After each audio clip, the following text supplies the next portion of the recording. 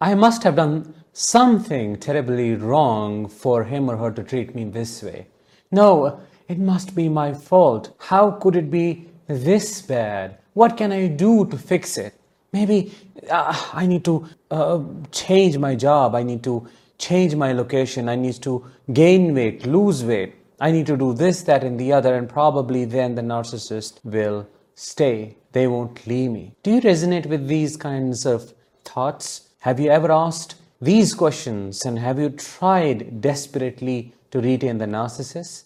If your answer is a yes to any of these questions, then probably it is the shame induced by the narcissist that bound you with them. The narcissist traps you through guilt tripping, through creating a sense of obligation, and you feel like, no, you need to fix it.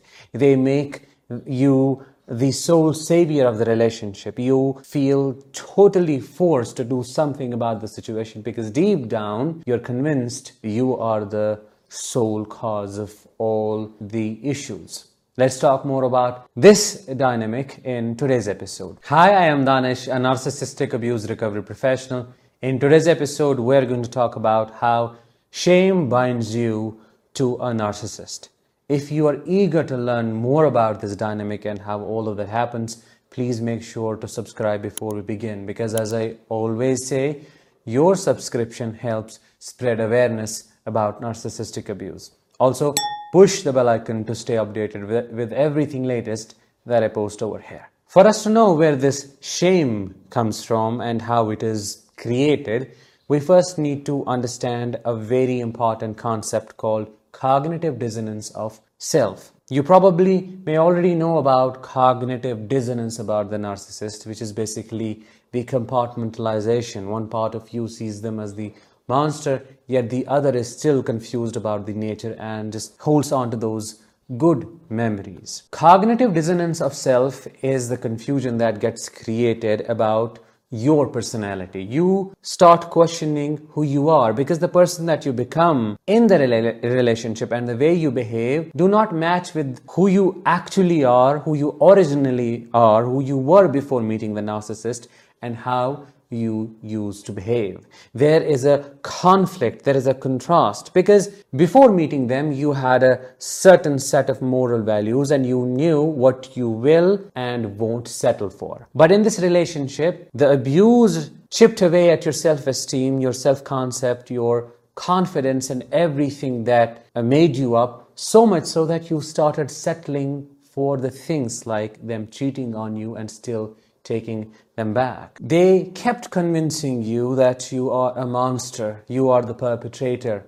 Everything bad that they themselves are was projected on you, and unfortunately, because of the complicated dynamics of such a relationship and the kind of influence they have over you, you like a sponge took in all those messages and suggestions, and your new personality was created. You stopped saying no, you stopped having wants and needs, you just agreed to keep the peace, you stopped speaking up, you stopped showing your true self to them because every time you did, you were rejected, humiliated, belittled, abandoned, neglected, cornered, given silent treatment to, and stonewalled. That kind of treatment activated fawn response in you, which is a survival mechanism. When you appease the perpetrator, the abuser, in this case the narcissist, to avoid their displeasure. You kept saying yes, but at what expense?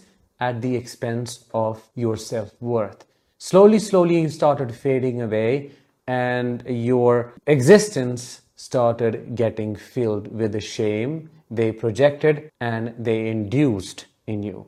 Ultimately, you got dissociated from yourself, meaning you were not able to recognize yourself anymore. People have told me so many times, I don't know the person that I have become. And they are so angry at themselves and they ask questions like, how could I let it happen? How could I not see it coming? How could I let this person treat me this way? It wasn't in your hands. Let me give you an example to understand this better. Let's say you are made to go through extreme starvation. You don't have access to food for days and your body starts to eat itself. First, it attacks the fat, the accumulated fat, then ultimately it's muscles. You really lose a lot of weight and ultimately you look like a skeleton. By any chance, you're able to survive this catastrophe. And later, would it be okay or the right thing to do to blame yourself? Like, how could I do this to my own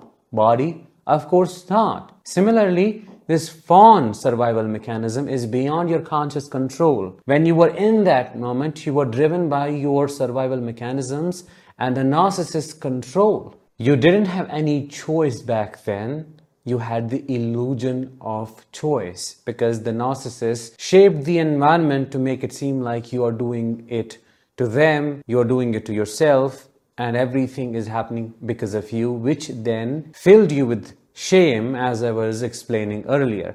That shame drove you to do everything that you did, which is accepting their behavior, taking them back again and again, going back, apologizing, begging, just crying, doing everything in your capacity to make the relationship work. That was out of your trauma bonding with them.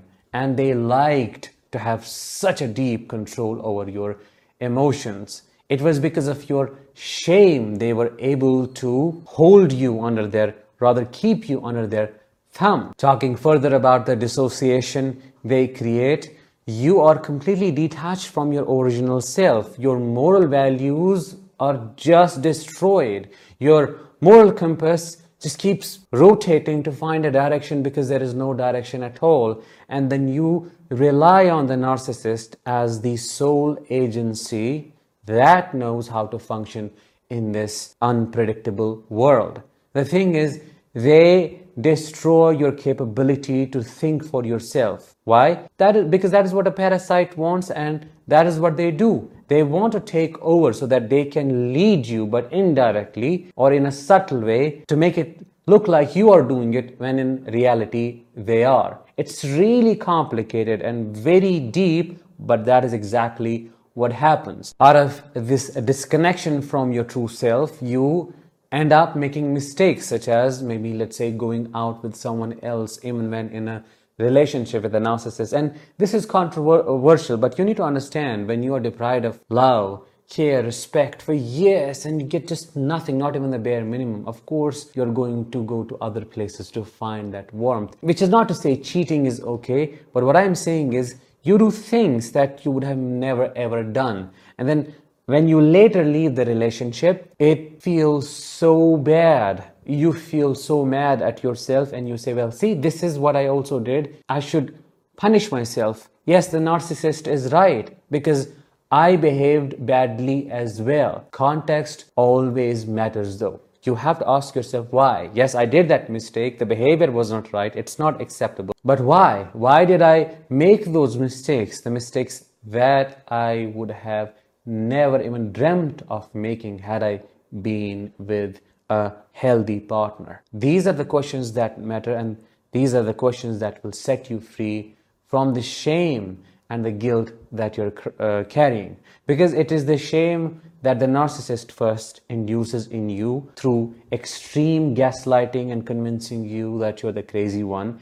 And then you act out of behavior, which is basically the cognitive dissonance of self. You do things you would have never done otherwise. You settle, you keep saying yes, you keep giving, and they keep taking, and still it's not enough. Your self-esteem just goes all the way down. Your self-concept is destroyed. What you're left with? Massive amounts of confusion, unclarity, not knowing what is real and what is not, blaming yourself continuously and consistently, thinking, well, maybe I was the cause, so I should do something to fix it, going back to the narcissist and wanting them to give you one more chance. This is how disastrous it is to go through a narcissistic relationship. A narcissist's way of living is purely parasitic because they attach themselves with you and then enter your body, feed on your organs, on your emotions, in this case, on your vitality, and then leave you like a shell, and then blame you for being a shell. And the crazy thing is, you're convinced you did this to yourself because of your issues, your past, your baggage, your this and that. And then that shame drives you to keep giving more, even when you have nothing to offer. This is such a big mental and psychological trap that you have to set yourself free from through understanding what actually happened to you. That was it for today's episode. I hope you found it insightful. If you did, let me know in the comments. I'll talk with you in the next one. Let the healing begin and continue.